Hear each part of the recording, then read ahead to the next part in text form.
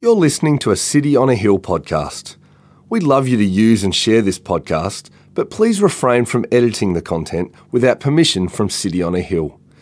If you'd like to know more about our church, or if you'd like to donate to the work of City on a Hill, please visit cityonahill.com.au. The Bible reading this morning is from Mark chapter 12, verses 13 to 17.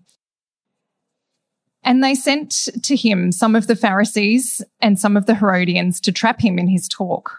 And they came and said to him, "Teacher, we know that you are true and do not care about anyone's opinion, for you are not swayed by appearances, but truly teach the way of God. Is it lawful to pay taxes to Caesar or not? Should we pay them or should we not?" But knowing their hypocrisy, he said to them, "Why put me to the test? Bring me a denarius and let me look at it." And they brought one. And he said to them, "Whose likeness and inscription is this?" They said to him, "Caesar's." Jesus said to them, "Render to Caesar the things that are Caesar's, and to God the things that are God's." And they marvelled at him. This is the word of the Lord. Thanks, Amber. Well, the now former Prime Minister of Australia, Scott Morrison, was well known for his Christianity. In the run-up to the 2019 election, he allowed the media to film him attending church in Sydney. So images of him went around the nation with his eyes closed and his hands raised. And this caused quite a stir. In 2021, as Prime Minister, he spoke at the annual conference of the Australian Christian Churches denomination, where he spoke of the evil one, the devil, working to subvert society through social media and revealing that he had laid on hands with people in disaster relief centres, praying for them. This really split the electorate. Many people hated it. They derided his arm movements as like some Hitler salute, they said, and labelled his practice of laying on hands as creepy.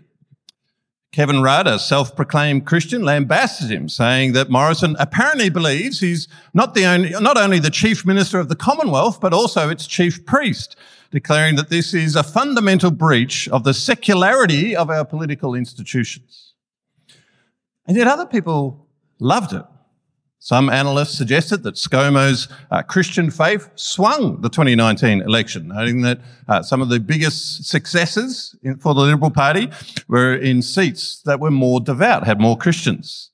"Congratulations, Prime Minister," wrote one voter on his Facebook page. "We've been longing for a dedicated Christian leader here in Australia, and we finally have one.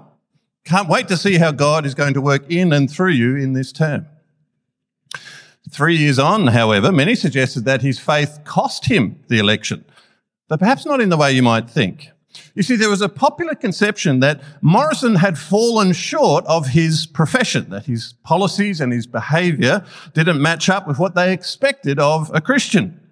Over time, he was characterised as lacking sensitivity on things like gender equality or the safety of women in Parliament, or lacking compassion when it came to refugees and asylum seekers. His policies raised ire from both sides of politics.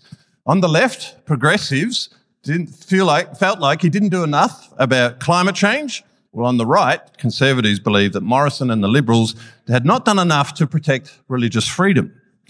Tim Costello said after the election defeat, Morrison's personal unpopularity was not because he was a very public Christian, but more due to the perception that his policies did not adequately reflect the Christian faith. Most damning of all were accusations that he was dishonest and insincere. In March this year, one fellow Liberal Party politician accused Morrison of lacking a moral compass and having no conscience. She suggested that he was manipulative and two-faced and used his so-called faith as a marketing advantage. And yet I kept finding this kind of paradox, this complexity here. See, many of the people who criticised Morrison for his religion also ridiculed him for his failure to live up to it. So, for instance, people said that his faith should not shape his politics, and they would have balked at the suggestion that he was getting ideas from God's word, and yet those same people argued that he was a hypocrite when his policies didn't match up to Christianity. It felt like it was just impossible. How can you be a Christian in politics? Should Christians be in politics? Should their faith shape their policy making? Should God's people seek political power, or should we avoid it? Should the Bible shape society and policy, or should public life be entirely free of religion? To put it simply, what is the relationship? What should be the relationship between church and state? If you remember from what we discussed last week, you'll recognise that this is quite a complex question.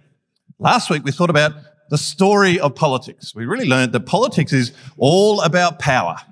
And all power belongs with God. It resides with him. He is the creator. He is the sovereign Lord of all things.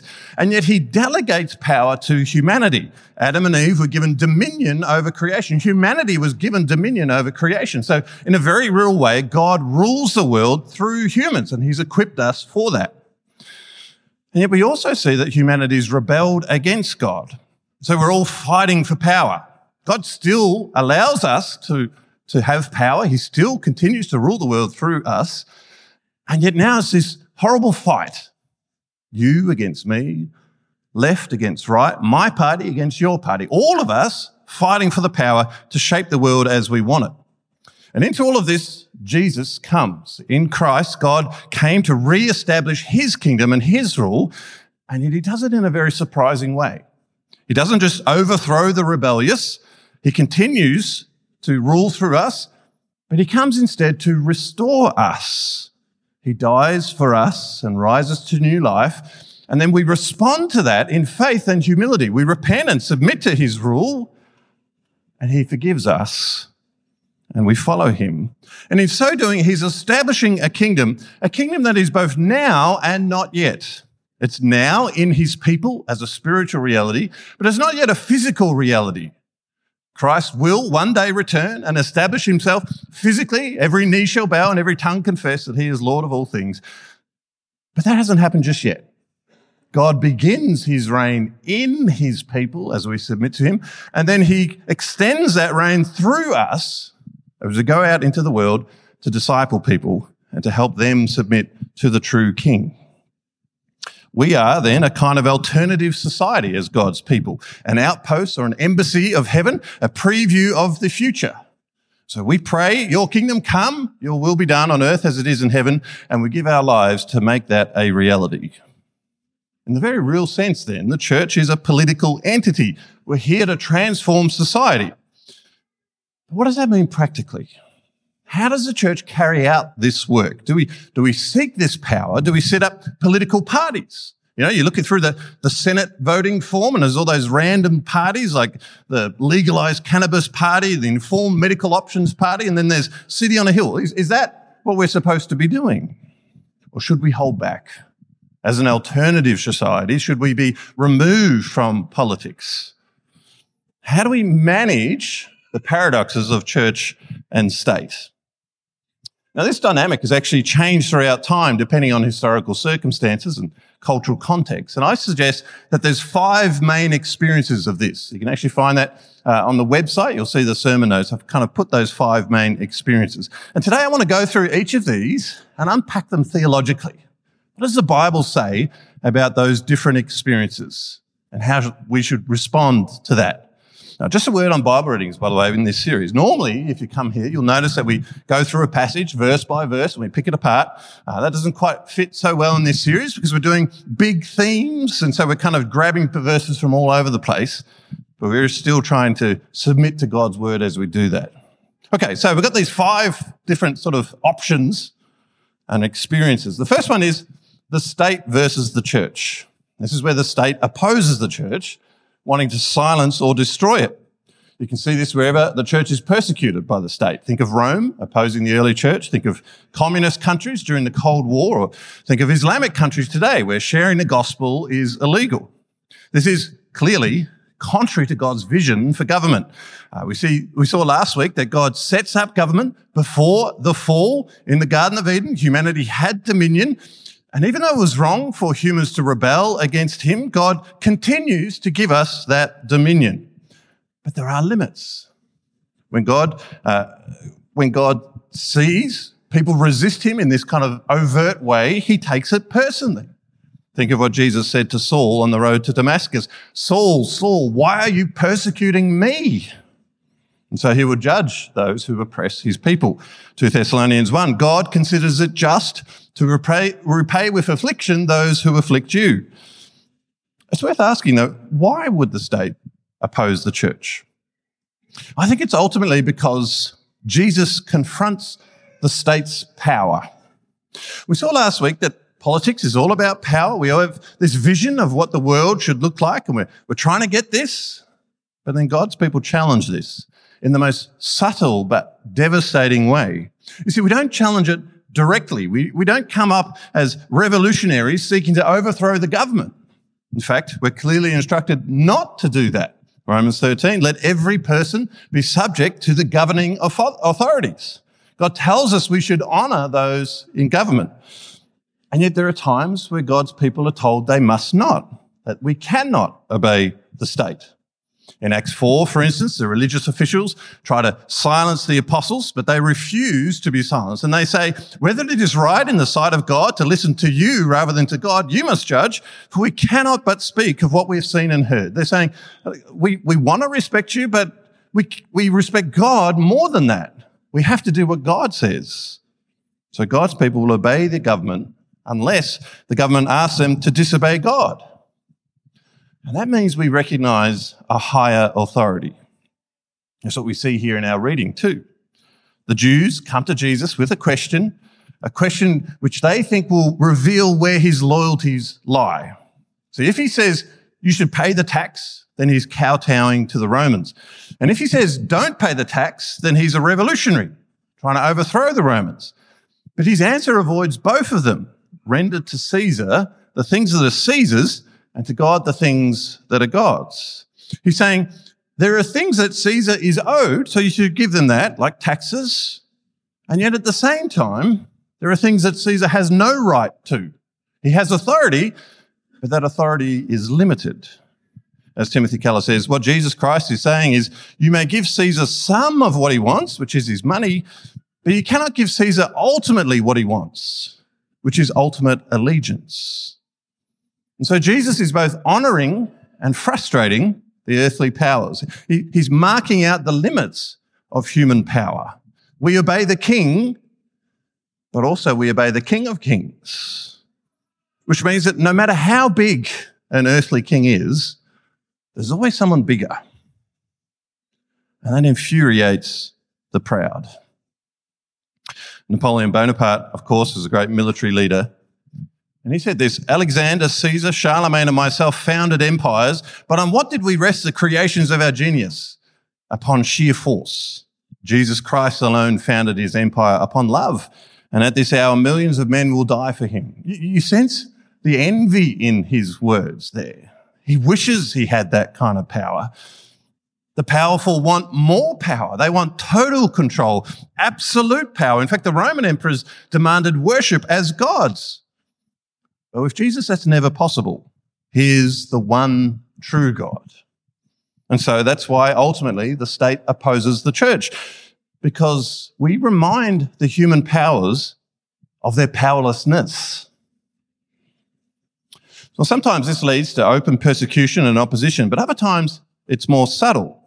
There have been times throughout history when the state has tried to control the church, seeking not so much to destroy the church, but to rule through it, using it to validate and empower their political program. I would call this the second thing, the state church. The best example of this is probably in Germany during the Nazi era with the German Evangelical Church. Germany has a very strong Christian heritage. Some of the great figures of the Protestant Reformation, such as Martin Luther and Philip Melanchthon and Martin Bucer, came from Germany.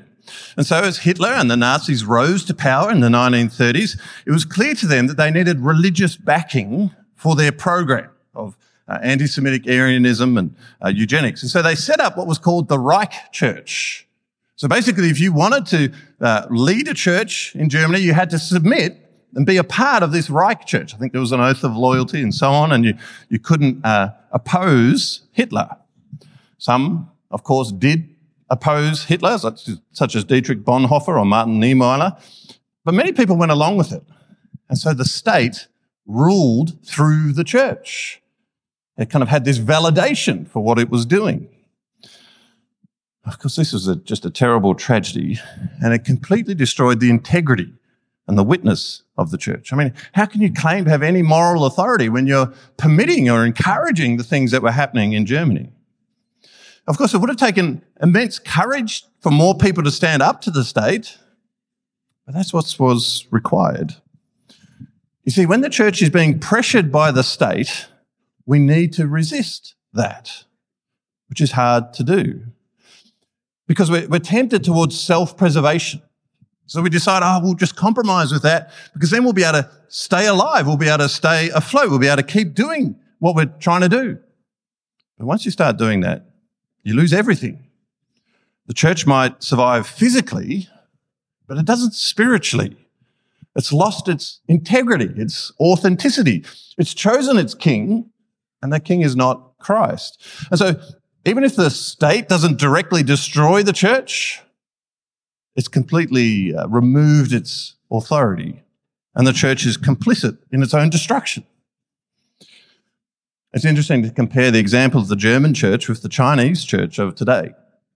Under communist rule, Christianity is not officially banned, but it is tightly controlled. There's this officially sanctioned church called the Three Self Patriotic Movement, and anyone within that must be very careful not to speak against the government. Many refuse, though, to be constrained by this, and so there's been all of these underground churches that have sprung up, and they've had incredible success as they've followed God faithfully. In fact, it's said that there's probably 100 million believers in the country of China now, which is more people than in the Communist Party. And so you see that the church is actually bigger than the state. Their example should act as an inspiration for us. You see, I think there are signs today of the state trying to control the church, encroaching into matters of faith. In Victoria, for instance, it's now illegal to pray with someone about resisting same-sex attraction, even if that person requests the prayer. There's moves afoot, too, to change employment rules for religious organisations. Currently, a Christian school can restrict their employment to just Christians who share the ethos of the school. But now that's under threat, and those privileges may soon be taken away. They'll be sued for discrimination. I mean, you can imagine where this could lead. I think we can anticipate, for instance, that government funding for faith-based organisations could be withdrawn or tied to whether or not we're willing to embrace certain dogmas. Just a couple of weeks ago, there was a law introduced into Victorian Parliament that would cut the funding of any hospital that refused to do abortions. These are attempts then, I think, of the state trying to control the church. And it will be tempting for us to compromise, to go along with it, just keep our heads down and to choose self-preservation. And you can imagine how we can justify it. If we just accept this, they'll leave us alone and we'll be able to do our thing. But they won't leave us alone. If we allow the state to control the church, we will cease to be the church. Well, when we see things like this, the state opposing or trying to control the church, it'd be easy for us to want to flip it the other way, for us to have political power. And that leads to the third model on the list, the church state. This is a theocracy where the church rules through the state, controlling the governing powers. In a sense, this is what the Israelites had in the Old Testament. They were set up as a nation following God's laws. Their kings were appointed by God. This was also seen during the early years of the first few hundred years after Jesus. So in 312 AD, the Roman Emperor Constantine converted to Christianity, and not long after Christianity became the official state religion, everyone was expected to be a Christian. And this ultimately led to the long age of Christendom, where emperors and kings were seen as subject to the church. Underpinning this was something called the Galatian doctrine. There's one for Scrabble. This was the idea that Christ gave two swords to the church, a spiritual sword and a physical sword. And the Pope retained the sword of spiritual authority, but then he gave the state this physical sword, so to speak. And still, though, it was clear that the Pope was in charge. The king had this authority delegated to them by the Pope. Now, at first glance, the church state might seem kind of cool.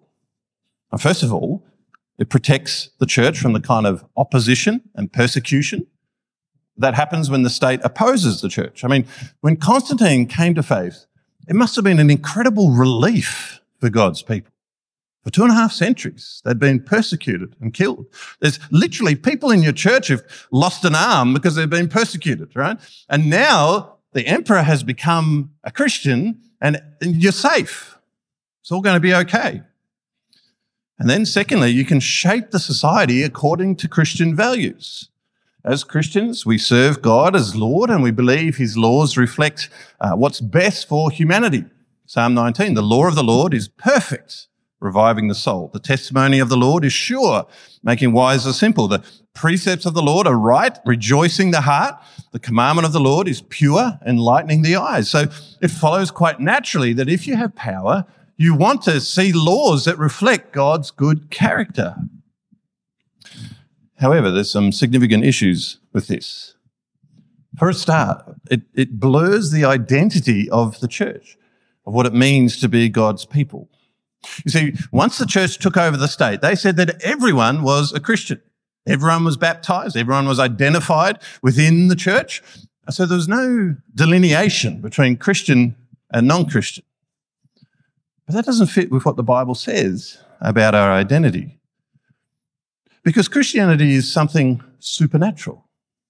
It's a radical change of the heart and the mind and the will, where we go from rebelling against God to submitting to him humbly and joyfully. And that's only possible through God's direct and supernatural intervention. Remember what Jesus said to Nicodemus in John 3? Unless one is born again, born of the Spirit, he cannot see the kingdom of God. So when you say that everyone within your state is a Christian, you undermine that. You make Christianity purely a cultural thing. It's just part of your citizenship. It's just there on your driver's license. And then perhaps even worse, you start to force people into Christianity, even if they're not willing. So in a church state, you might have to be a Christian to get a job, but your faith isn't real. It's just legalistic. It's just compliance. People are doing it simply because they have to. And then it inspires a kind of resentment and frustration and bitterness, particularly when well-meaning Christians exceed God's laws. I think you see this in America in the 1920s, where church figures persuaded the state to ban the production and sale of alcohol. Prohibition, it's called. Now, this exceeds the commands of Scripture, and it causes immense resentment. And, of course, a whole bunch of other problems like an uncontrolled black market. So it kind of backfired. And so Ralph Ing, the one-time dean of St. Paul's Cathedral, says it's notorious that political Christianity excites bitter hatred against the church, such as is almost unknown in countries where there is no such organisation. And so he concludes that the choice for the church is between political power and moral influence. Either we embrace our identity as the church, or we try to be the state and lose our identity as the church. Okay, it's not looking great so far. I mean, given the pressure against churches and the temptation for churches to take power for themselves, some people advocate that we should just withdraw from everything entirely, withdraw from the public square. And I've termed this approach the church against the state. The stereotypical example of this would be the Amish or the Mennonites. They've withdrawn from secular society to create their own separate place, their own separate community, free of secular influence, and to live more closely under the rule of God. Within this Christian community, you have this really strong kingdom ethic. So there's really strong families, there's care for the poor, there's harmony between classes and races. And the hope is that this community can then point to the coming reality of Jesus. It becomes attractive to those who are outside. Now, it's easy for us to have a bit of a cliched image about this. So imagine it's just bonnets and horse-drawn buggies. But it's important to note that there's actually a tradition of really robust scholarship around this. So if you're interested, you could read The Politics of Jesus by a guy called John Howard Yoder, who is it just has the most amazing crossover name between Australian politics and Star Wars. So you could read that. But another more recent and sort of more moderate example comes from a book called The Benedict Option, written by Rod Dreher. In it, he argues that politics today is just completely gone. It's just stuffed. And so it's time for Christians to voluntarily remove themselves from that and to create a separate community within the nation where biblical values are upheld. So he says the church can preserve a culture and earthly foretaste of the coming kingdom only if it guards its borders, not allowing the values and ideals of the fallen world to creep inside the walls of a redeemed counterculture. It's important to note that unlike the Amish, Dreher doesn't think we should all just go off to some other place, some other village. No, we're still within the society, but we have our own separate institutions within the society. So we have our own Christian schools and Christian churches, Christian businesses, Christian hospitals. And so the goal here is to not just serve Christians, but the world, to show a better way and to draw people to that. And so he says, for those who embrace this, we're building a better future, not only for ourselves, but for everyone around us. It's not about building a gated community, but about serving the world, inviting them into this. Now, I have to say that I have some sympathy for this. First of all, it might be necessary to protect our consciences as the state continues to encroach on our space. This might be the only way that we can preserve our convictions. It's also a really important way for us to prepare the next generation for living in the culture. It's also exciting to think about the kind of society that could be built, where Christian ethics are given full sway. They're in full display. I mean, I think the church in Acts 2 has a sense of this. We're told that they devoted themselves to the apostles' teaching and to fellowship. So that they're coming together. All who believed were together and had all things in common. Everyone sees this and is impressed. They have favour with all of the people and there's kingdom fruit. The Lord added to their number day by day those who were being saved. So there is a sense in which they have their own little community and yet it's still open to the rest of the world so they can see it. And if that's what Dreher has in mind, then that's pretty cool. And yet why I think he's urging us to withdraw, I think this plays into the hands of those who want us to withdraw. You see, there's this concerted effort to push Christians out of politics. You'll often hear people say Australia is a secular country, so that means that we should have no religion in our politics. This is the whole thing with ScoMo. People didn't want him to bring that into politics. I was reading an article in The Age. When is it appropriate for him to use the Bible as a policy handbook? I'd argue never. So people are trying to get rid of that. And these constant efforts to secularise everything. In Victoria at the moment, they're debating removing the Lord's Prayer being recited before every day of Parliament. In America, there's efforts. To remove the 10 Commandments. You know, it might be up in a courthouse. Oh, I've got to take that down. In a state school in America, there was a student speaking at her high school graduation and she had her microphone muted because she mentioned Jesus. There's this kind of idea that we can't have Christ anywhere in public society. A lot of it is just absurd, kind of obsessive attempt to remove every kind of vestige of Christianity from public life. And there's a kind of fervour and zealotry to this that feels almost religious, which of course it is. See, I think this whole no religion thing is actually a bit of a Trojan horse for a different religion, the religion of secularism, the religion of no religion. That might sound a bit weird, so let me explain. You'll remember last week that I suggested that all of us worship something. Our gods are the things that we look to for meaning and purpose. Everyone does this, even atheists. They might not realise it, they certainly won't acknowledge it, but it's there. And these gods drive our politics. Behind every politician, every political party, every political ideology is a worldview. And behind that worldview is a God, something that validates our desires and empowers us to pursue them. Jonathan Lehman writes that the story of politics is a story of how you and I arrange everything to get what we most want, to get what we worship.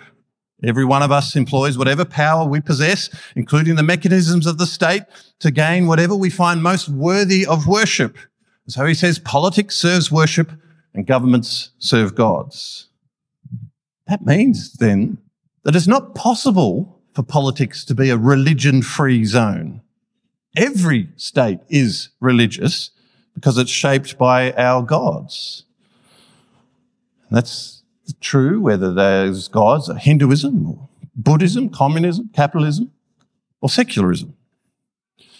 See, I think secularism is the god of self, of humanity. It's the belief that we don't need God, that we are self-sufficient. This is, of course, the first thing that tempted Adam and Eve way back in Genesis 3. You will be like God. You can rule the world without God, instead of God. And so that's ultimately, that temptation is still alive today and attractive to us. And that's why people want to remove Christianity from the public square. See, the Bible teaches that we aren't our own gods, that we do need God, that He's our creator. And it calls us to worship only Him and to submit to Him. But people don't like that. And so they resist that. Even when Jesus came in the flesh, He was resisted and destroyed.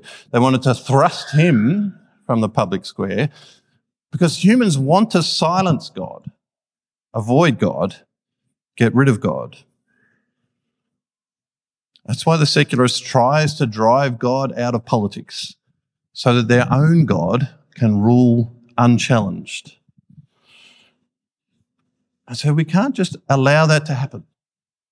If politics is the battleground of the gods, as I said last week, then we can't just withdraw from politics. If we vacate the public square, then something else will fill it. There's no vacuum. Something will go in there.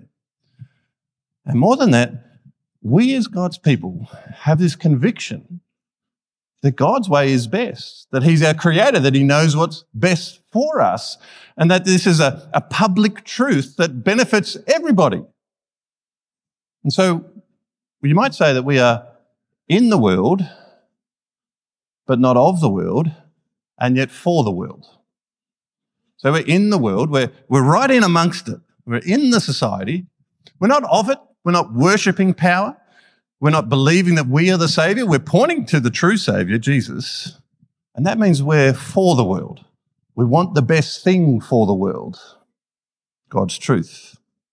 So I think that means that we need to navigate the tensions between the church and the state. And that leads to our fifth model. Basically, we have this idea that the church and the state exist within the society together, each with their own distinct responsibilities. The state's role is to provide a meaningful space for living. That's what we heard last week. To ensure justice, to protect its citizens, to provide the best environment for a society to flourish. And then the church's role is to represent Christ to the world, to declare the gospel of Christ and to live it out, discipling people to know and to love Jesus.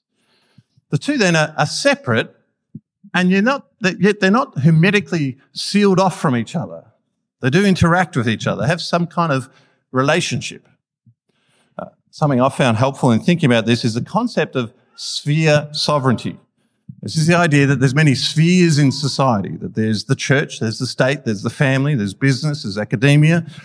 God is sovereign over all of these, and He's established them all for the right ordering of society.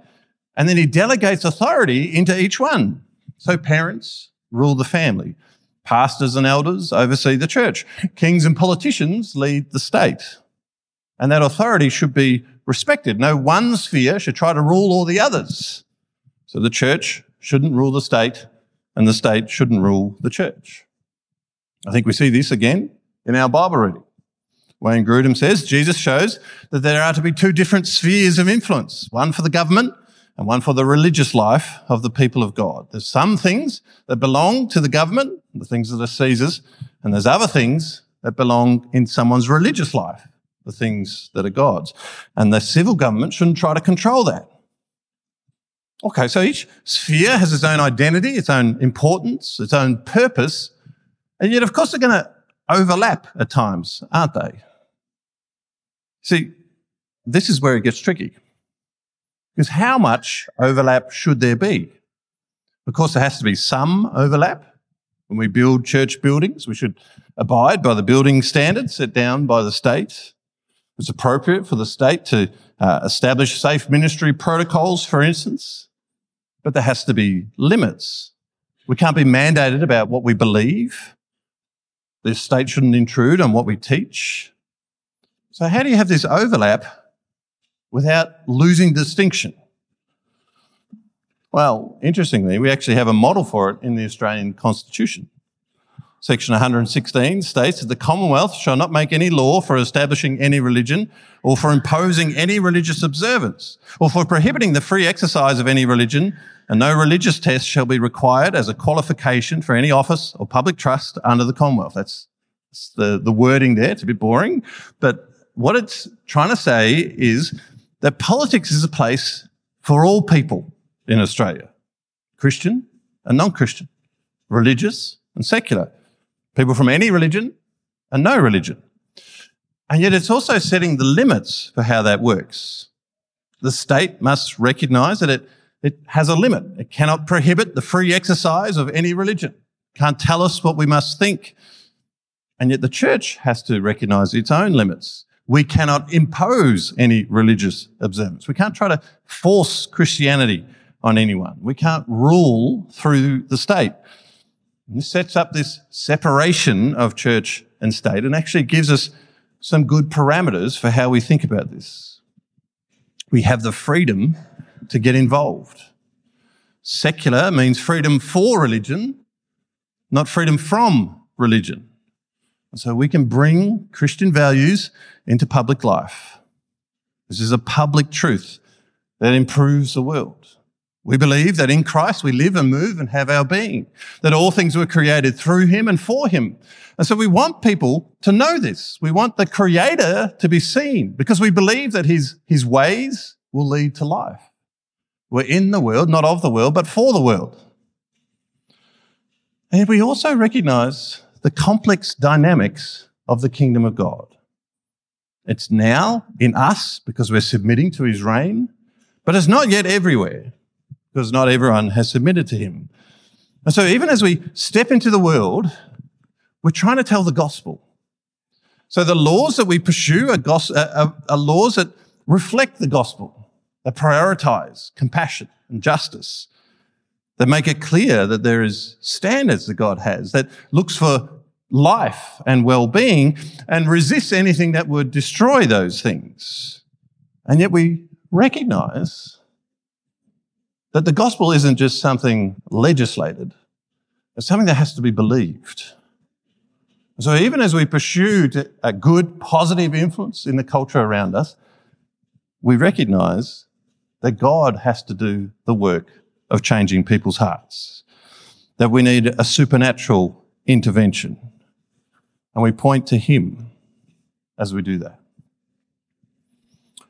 Well, there's been a lot of stuff that we've gone through today. And as we finish up, I just want to think practically about what this could mean for us in our lives. What does it mean, first of all, as individuals? I think it means that we should be good, engaged citizens. It's good for us to care about politics, to get informed, to know who you're voting for, to know why you're voting for them. It's good to engage with your local MP, to pray for them, to write to them, speak to them. I contacted numerous politicians last year in the lead up to, during debates on some of the more controversial laws that have come in. It's good for us also to get involved. There's lots of ways you can do that. You could join a lobby group, perhaps something like the Australian Christian Lobby. But it doesn't have to be a Christian thing, I don't think. You could join a local political action group, political party, participate in a trade union.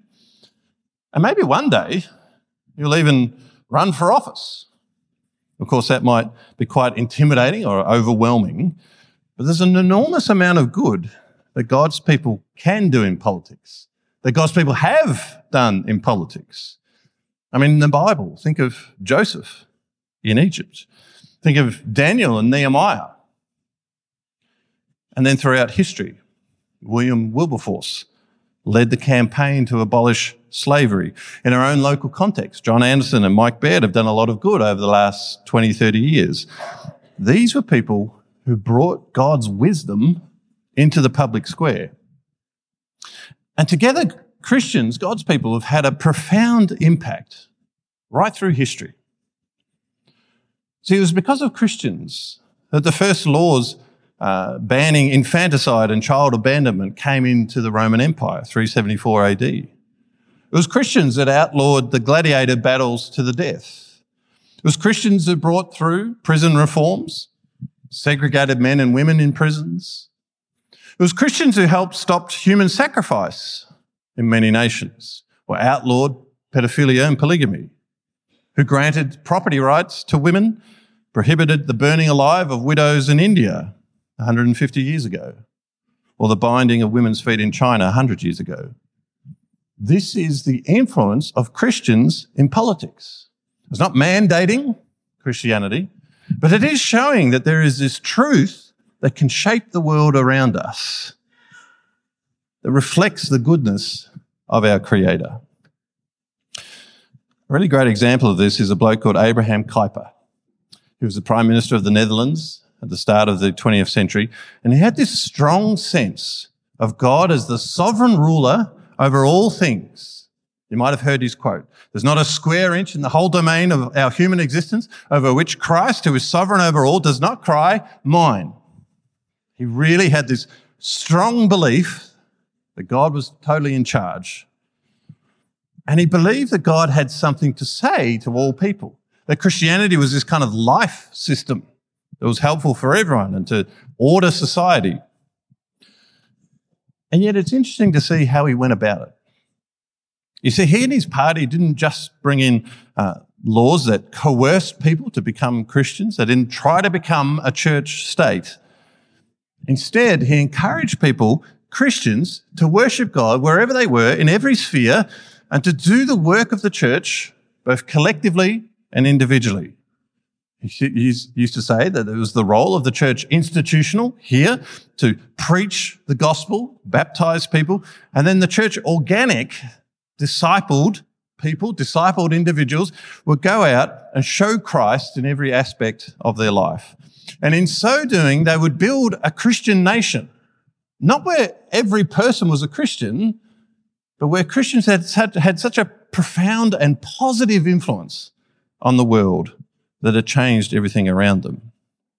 He wrote, terms such as a Christian nation or a Christian country, a Christian society, do not mean that such a nation consists mainly of regenerate Christian persons or that such a society has already been made into the kingdom of heaven. The adjective Christian, therefore, says nothing about the spiritual state of the inhabitants of the country, but only witnesses to the fact that public opinion, the general mindset, the ruling ideas, the moral norms, the laws and customs clearly demonstrate the influence of the Christian faith. And so he says this influence leads to the abolition of slavery, to the improved position of women, to the maintenance of public virtue, to respect for the Sabbath, compassion for the poor, consistent regard for the ideal over the material. The elevation, he says, of all of that is human from its sunken state to a higher standpoint. As another writer puts it, the goal is not the Christian conquest of society, but sustained, faithful, and distinctive political engagement. That's a vision that inspires me. But just as we finally end up, there's one other thing that we can do, and that is to be the church. See, last week I suggested that we are an embassy of heaven, a preview of what is to come. We are where the kingdom is right now, where Christ's reign begins. So we show the politics of Christ's kingdom, that Christ is in charge, and we're submitting to that. We're seeking and we're following his wisdom. We're the family of God, living as his people. And we want everyone to see this. We want to be so beautiful that we attract attention, not for our glory, but for his. And so we experience and we express the gospel. We show how submission to Christ brings life and freedom. We show how the lordship of Christ brings all of us together, all kinds of people, Jew and Greek, slave and free, men and women, people from every nation and tribe, people and tongue. We show how Christ keeps us together, inspiring humility and gentleness. We confess our sins and are forgiven. We prize peace and reconciliation. Then we show how his love is poured out from him to us and from us to the world. We become truly a city on a hill, shining our light to the world around us so that they see our good works and praise our Father in heaven. Let's pray. Father God, we thank you for the way that you have held and led and directed your people through every age of the world, in good times and difficult times. Lord, a lot of this stuff feels a bit philosophical. We ask, Lord, that you will help us see the life-giving truth within it. That you have a vision for us as your people. We're not here to coerce people into faith, but we are here to show your greatness, your goodness, your love. Help us to do that. Help us to do that privately as individuals, to think wisely about what that looks like. Help us to do that collectively as your people in the world, and help us to do it as the church. May this place be a place that shows the goodness of your kingdom, the wisdom and life-giving nature of your rule. May people see it and praise our Father in heaven. In Jesus' name we pray. Amen. Thank you for listening to our podcast. If you'd like to know more about our church, or if you'd like to donate to the work of City on a Hill, please visit cityonahill.com.au.